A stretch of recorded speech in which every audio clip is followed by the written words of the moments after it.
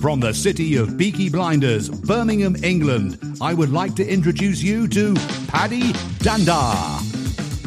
As the world becomes more automated and the robots take over, it's imperative that we build the right human skills for the future. So pull up a chair, grab a samosa or two, and make yourself very uncomfortable. Hey folks, thank you for joining us for another episode of the Superpower School podcast. I'm your host, Paddy Danda, and on today's episode, I have an expert in his field. He is the professor of story science at the Ohio State's Project Narrative. They are the world's leading authority on stories. So, Angus Fletcher, welcome to the show. I'm absolutely thrilled to be here, Paddy.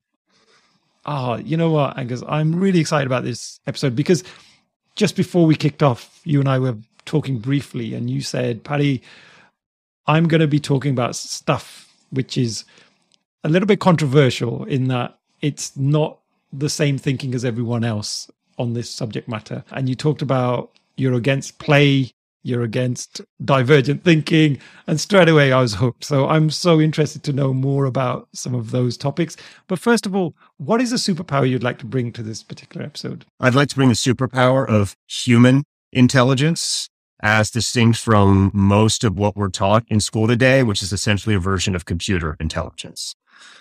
Got it. Okay. Wow. That's a hell of a superpower. So I'm really interested to know what we're going to go into on that topic. But before we do that, could you tell us a little bit about your background? So I'm a professor at Ohio State. My background is ultimately in neuroscience, but I work on story. And the main thing that I'm known for is about a year or so ago, I published a book in which I pointed out that the way we think about story is basically backwards. We think about story as a way of communicating. And that leads us to think about it as a way of marketing and persuading people. But actually, story is the way that our brains think. And we know that it's the way that our brains think because stories are so incredibly communicative. They wouldn't communicate so effectively if that wasn't the way that we think. And so then we have to say, why do we think in story? Why does our brain naturally think in terms of plans and plots and characters and actions and events and all these things which are story? And that's because over hundreds of millions of years, the brain has evolved to realize that's a deep form of intelligence. And so what the book I published last year does is it says, stop worrying about the stories you're telling other people and think about the stories you're telling yourself. And I trace the neuroscience behind 25 different stories you can tell yourself and how those stories are going to increase your brain performance. Oh, and what's the name of the book, Angus, just so that if anybody's interested in getting a copy? It's called Wonderworks. And in the United States, it was out on Simon & Schuster. And I believe in the UK, it's out on Swift. And if you want me to pump the book, it was called Mind-Blowing by Malcolm Gladwell. And it's been endorsed by a ton of major neuroscientists and psychologists and doctors. Fantastic. And so going back to the institute where you work, you said they are the leading institute for stories. So could you just elaborate on that a little bit for me? Yeah. So no one has ever heard of Ohio State's Project Narrative outside of the tiny academic community in which I work. And that community is known as narrative theory. And narrative theory is the formal study of stories. And most people in narrative theory got their start studying literature. I got my start actually when I was at Stanford and I started working with Pixar and kind of the entertainment industry and kind of how movies work. And one of the main things that we believe is that the way that story is taught now is totally wrong. So if you go to a standard class on story, they'll tell you that there are certain structures for stories or certain right ways to tell stories, like the hero's journey, or there are archetypes and you should use these archetypes. This is totally against science and biology. Story evolved in the human brain as an adaptive process for coming up with new plans and actions. So being able to respond to unexpected circumstances. And what that means is that story is incredibly adaptive, flexible, original. All of us have our own story and all of us have the capacity to make up new stories. And so what we do is we go deep into the brain and identify those mechanisms that help you generate new stories. And those stories are the stories that not only power your life in terms of the futures that you can imagine, but that also help you make sense of what has happened to you and your past and your history of who you are and what makes you unique. So that's kind of the work that I do. And a lot of that, as I said, touches on neuroscience and psychology, but also literature, the arts, Hollywood, and more recently, business and the special operations community in the United States Army. Wow, that's a very diverse set of groups that you've been working with. And in terms of then those structures. And hey, I did a talk on this recently, and I used exactly those structures that you've just talked about there, about the hero's journey, etc. So I'd be really intrigued to know, is there an alternative structure, or is there no structure? There's no structure, there's a process. Structure is the myth. So structure is how computers think. They think in terms of eternal right and wrong and archetypes. And because our world has become addicted increasingly to computer thinking, we think that there are these absolute truths. Life is about a process of adaptation and reaction. And that's because we evolved in changing landscapes, and we ourselves have to change and grow. The reason that I work with special operations is because the primordial state of life is a state of war, and war is asymmetric conflict. It's you figure out how to do something, and then the moment you figure out how to do it, your enemy figures out how to do it better. And then you have to change. And this is actually how life works for all of us, even when we're not in a state of war. If we're in business, we're constantly having to evolve against our competitors. If we're in any sphere of activity, we're constantly having to evolve. Technology, constantly evolving. And so you want to get out of the thought of structure and that there's a structure. I mean, if we taught structure in engineering, we would still be doing the wheel. No one goes into an engineering class and learns structure. What we do is we learn process. We learn how we problem solve. What is the process of problem solving that allows us to innovate and change and evolve?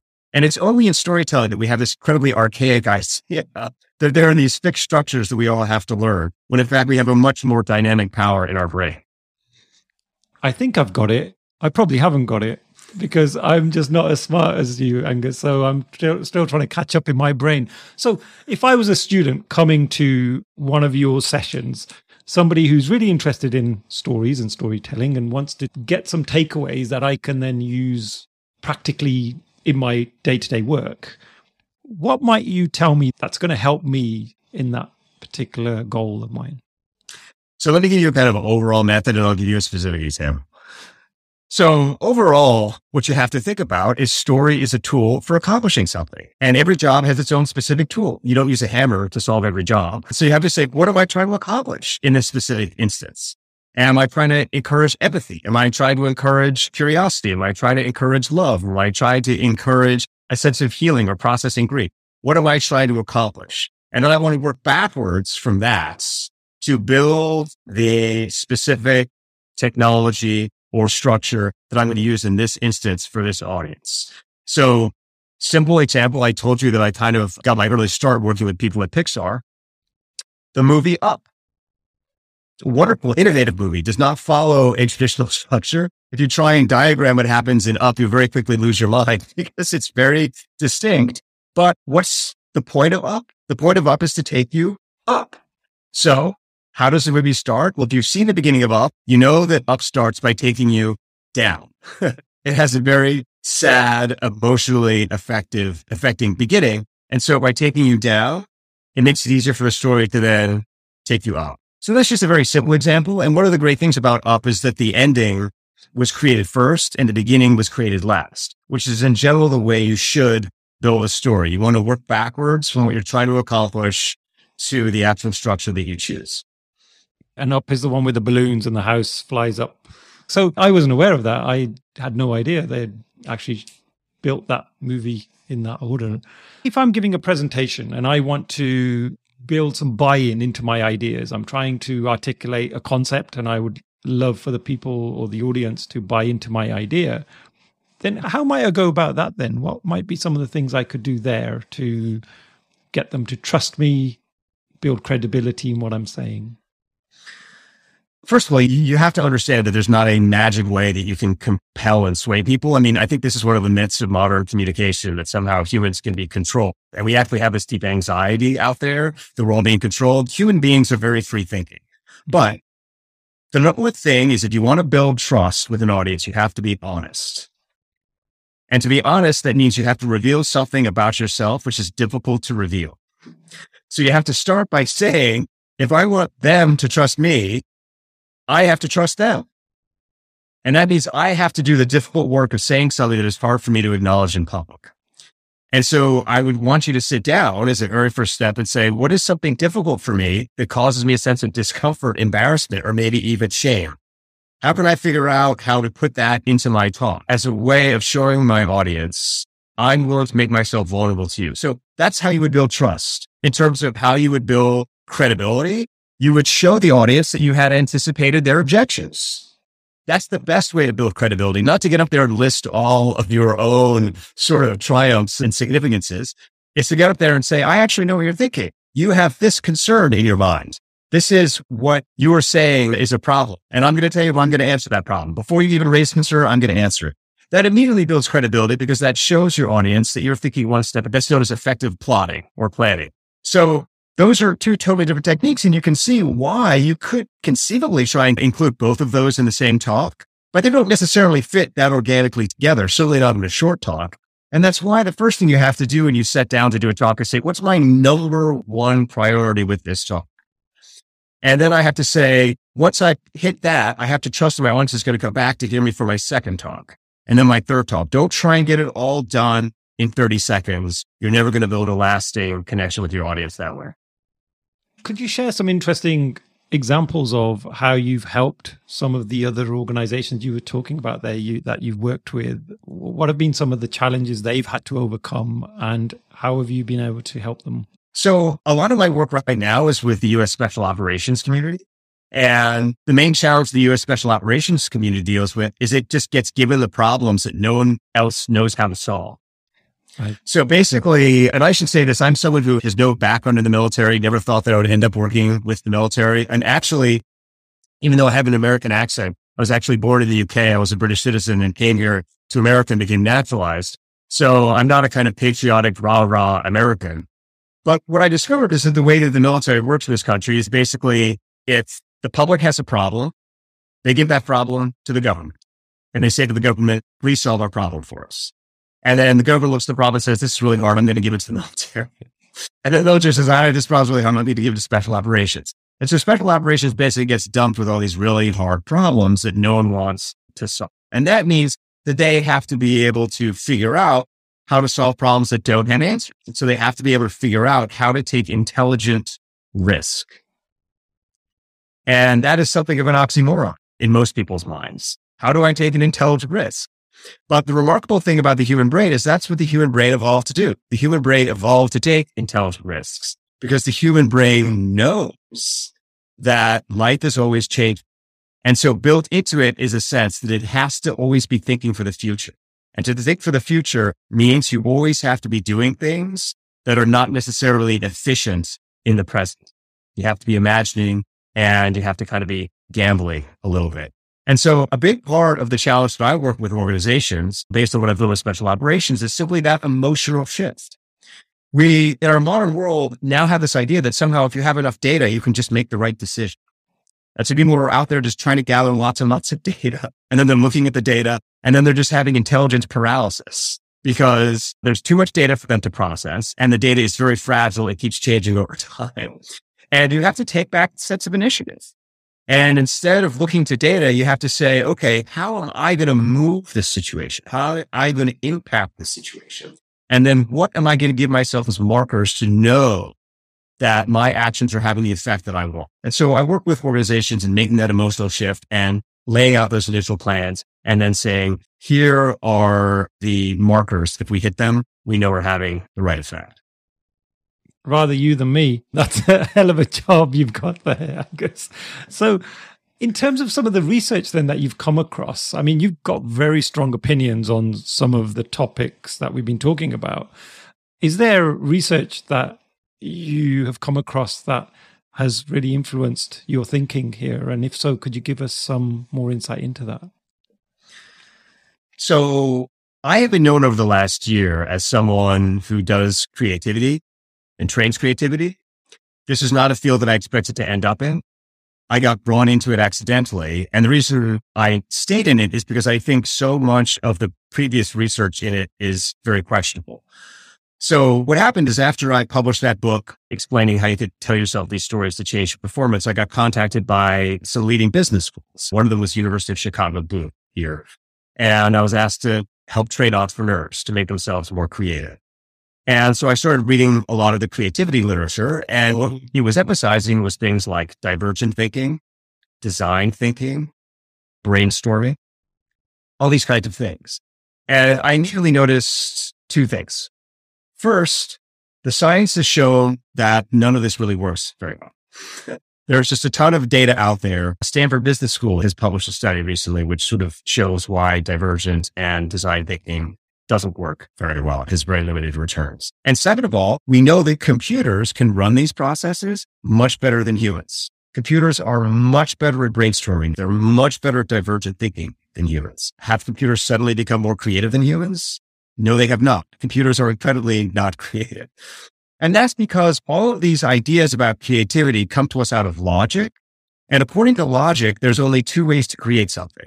Either through logic, so using analogical reasoning and things like that, or through randomness, which is what brainstorming is. And logic says that you either just kind of flail around randomly, which is called divergent thinking. And then you use convergent thinking to logically select which ideas are going to work. No human creative works this way. No human creative works randomly. Every human creative has their own method. And that's a method that we can trace back to childhood and the brains of children and how children work. And so what I've done in my own research is I've gone back and I've worked with successful creatives and I've worked with children and I've identified the similar brain processes that both have in common. And then we just work with people to train up those muscles in the brain.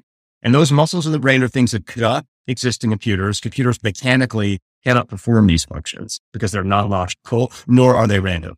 And by training up those brain processes, you just see over time that you not only become more and more creative, you become more creative in your own way. So you develop your own distinct voice and your own distinct style, which is ultimately the mark of creativity. It's specific, not general and universal. Divergent thinking is seen as almost the secret sauce for a lot of companies. It's about, let's get the whole team to come up with lots of ideas. And then what we're going to do is we're going to pick the best ones. And so we're converging on those ideas. And you've just flipped that on its head a little bit. And I'm just imagining a fair few people who are listening to this episode who have been brought up with those concepts will be almost doing somersaults because me included in a way, because this is the sort of stuff that I think a lot of productivity coaches, creatives out there would be advocating. So let me just say a couple of things. First of all, we just know it doesn't work. So this isn't me saying this. There is over 20 years of research showing that it doesn't work. And that's why these productivity coaches have such a hard time getting traction, is they're trying to train something that everybody in these companies knows doesn't really work. It shows no empirical gains. And this has led to this myth that somehow creativity is innate, that some people are just born geniuses and all these kinds of things.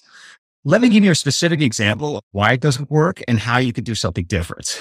So here's what a classic brainstorming exercise looks like at a company. I come in with a whiteboard. I say, I'm going to write some challenges that we're facing on the whiteboard, and I'm going to write some opportunities that we have on the whiteboard. And then I ask us all to kind of brainstorm a bunch of ideas that we have so that we can solve these challenges and take advantage of these opportunities. The moment that you put a challenge or an opportunity on a whiteboard in front of the human brain, it activates its hope and its fear. The moment you activate the human brain's hope and fear, it radically narrows its sense of the possibility space. And it says, okay, I have to do something that aligns with one of my hopes or one of my fears. Now, it turns out that only about 1% of the things that you hope or fear for are actually likely to occur in the future. And so that means you're shutting off the other 99% of all the possible worlds that could be out there. You think of all the negative things that have come up in your life that weren't things that you were afraid of. They usually surprised you in an unpleasant way. And you think about all the wonderful things that came into your life that you weren't expecting, So you have to remove yourself from this whole idea of brainstorming in response to specific challenges and opportunities. And what you have to do is you have to get yourself out of your hopes and fears and start to build up those muscles outside of the specific concerns of your organization. So one of the things that I do a lot with our teams is I work with what we call kind of mission adjacent problems. So if you have a company that has two divisions, I take the team from one division and focus them on the problems of the other division and vice versa. And that way you're focusing on a bunch of problems that don't directly impact your own career or your own success. So you have no hopes and you have no fears around them. And that opens up your sense of the opportunity space. And you start to be able to access more of your brain's natural processes. And so that's a very simple thing, but that just gives you an example of why brainstorming is from the very beginning not going to work. I'm just thinking about all of the sports fans that often throw abuse at the team and say, hey, if I was managing the team, I would do things differently. And in my mind, that's almost similar to what you're saying there, because their skin's not in the game. They're able to be a little bit more creative and have a different perspective. But actually, the coach knows their skin's in the game and their neck's on the line. So they may think slightly differently to everyone else. So there's that risk issue. Absolutely. That's causing the coach to kind of turtle is the term I would call, they turtle. The main way you see this in your own life is when you give advice to your own friends. You're much better at giving advice to your own friends than you are giving advice to yourself. And you're much less able to follow, that kind of imaginative advice than you are to give it. Why is that? Because you just feel too invested in it. And so a lot of the work that we do is just that emotional work of unseating yourself from your problems so that you can come back to them feeling empowered from a different perspective. And, I'll give you another example of how the training is different in terms of convergent thinking. So as we talked about, the way that companies work now is they brainstorm a whole bunch of ideas and then they use convergent thinking to identify what they consider to be the best idea. And this is the application of logic to window or screen all the ideas. What that does is that immediately reintroduces expert bias into the system. And you basically throw out all these ideas because they seem illogical to you. Guess what? Logic cannot determine whether a genuinely creative idea is going to work or not. The only thing that can determine whether it's going to work or not is by trying this. You can't guess in advance whether a creative idea is going to work or not. And you could, creativity would be a lot easier. So you have to totally junk the idea of convergent thinking. And instead, what you have to do is you have to say, I'm going to take a risk assessment.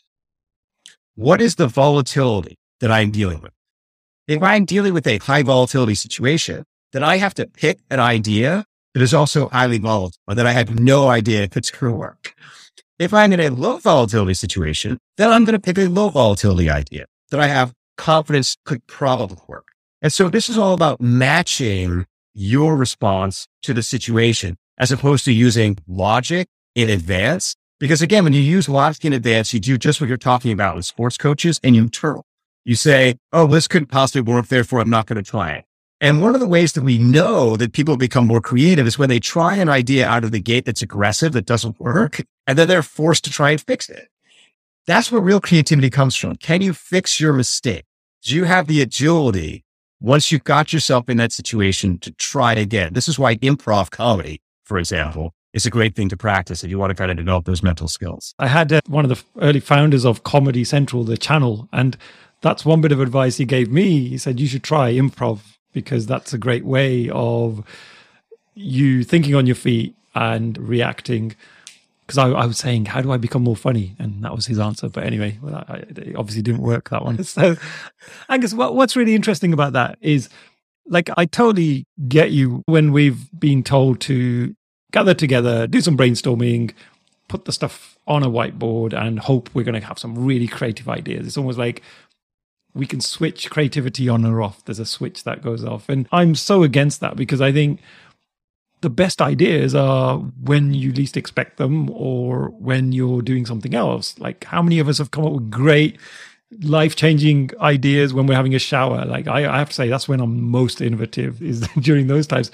So I'd rather say to a team, it's Friday afternoon, we have a challenge, and could you ponder over this for a few days? And then let's get back together at some point next week and see what we came up with. And I think they have more of a chance of coming up with real meaningful ideas, good ideas, when they're left to it and let them be creative in their own ways.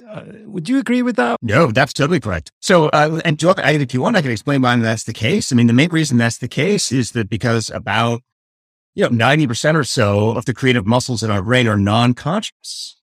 And that, again, is related to the fact that creativity is not logical. So when you understand how our experience of life is largely driven by our consciousness, by our sense of awareness. Most of consciousness is driven by vision. Most of what's going on in your consciousness is stuff that you can see. And this gives you this impression that somehow most of your intelligence is conscious and visual. Consciousness and vision are largely logical. The non-conscious parts of your brain, they evolved out of the motor regions, which are about doing actions and trying things, experimental action. And those are all just whirring away deep under the surface of your conscious brain. And so usually the best thing you can do if you want to be creative is take your conscious brain, use it to feed something into your non-conscious brain, a problem, and then just go off and do something else for a while, like exercise or knit or something else, or take a shower. And then all that deep power in your brain is going to be working on it. And if it's not working fast enough, feed it more stuff. And the thing that really feeds those parts of your brain is stuff that's weird, unusual, distinct. Again, all the things that are different from computers. Computers think in terms of the abstract, the general, the universal. If you can feed quirky things into that deep part of your brain, and that's why when you go to a museum or something like that, what you're looking for is what's distinctive, what's special about a work of art. And the more that you have that artist sensibility of constantly feeding unusual, interesting things that you can't explain, and you're not trying to fit into general rules into your deep brain, the more it will reward you unexpectedly by kicking out big ideas. So I need to visit more art galleries and museums. I think that's where I'm failing. Angus, the piece of research that you did that I came across, and that's how I connected with you, was this question about, can anyone be trained to be creative? Could you tell us a bit more about that research, and what were some of the conditions for that research, and what were some of the outcomes that you came across? Yeah, so this research is published in the Harvard Business Review and the New York Academy of Sciences. And the first thing I just want to start off by saying is that every human being on Earth is already extremely creative.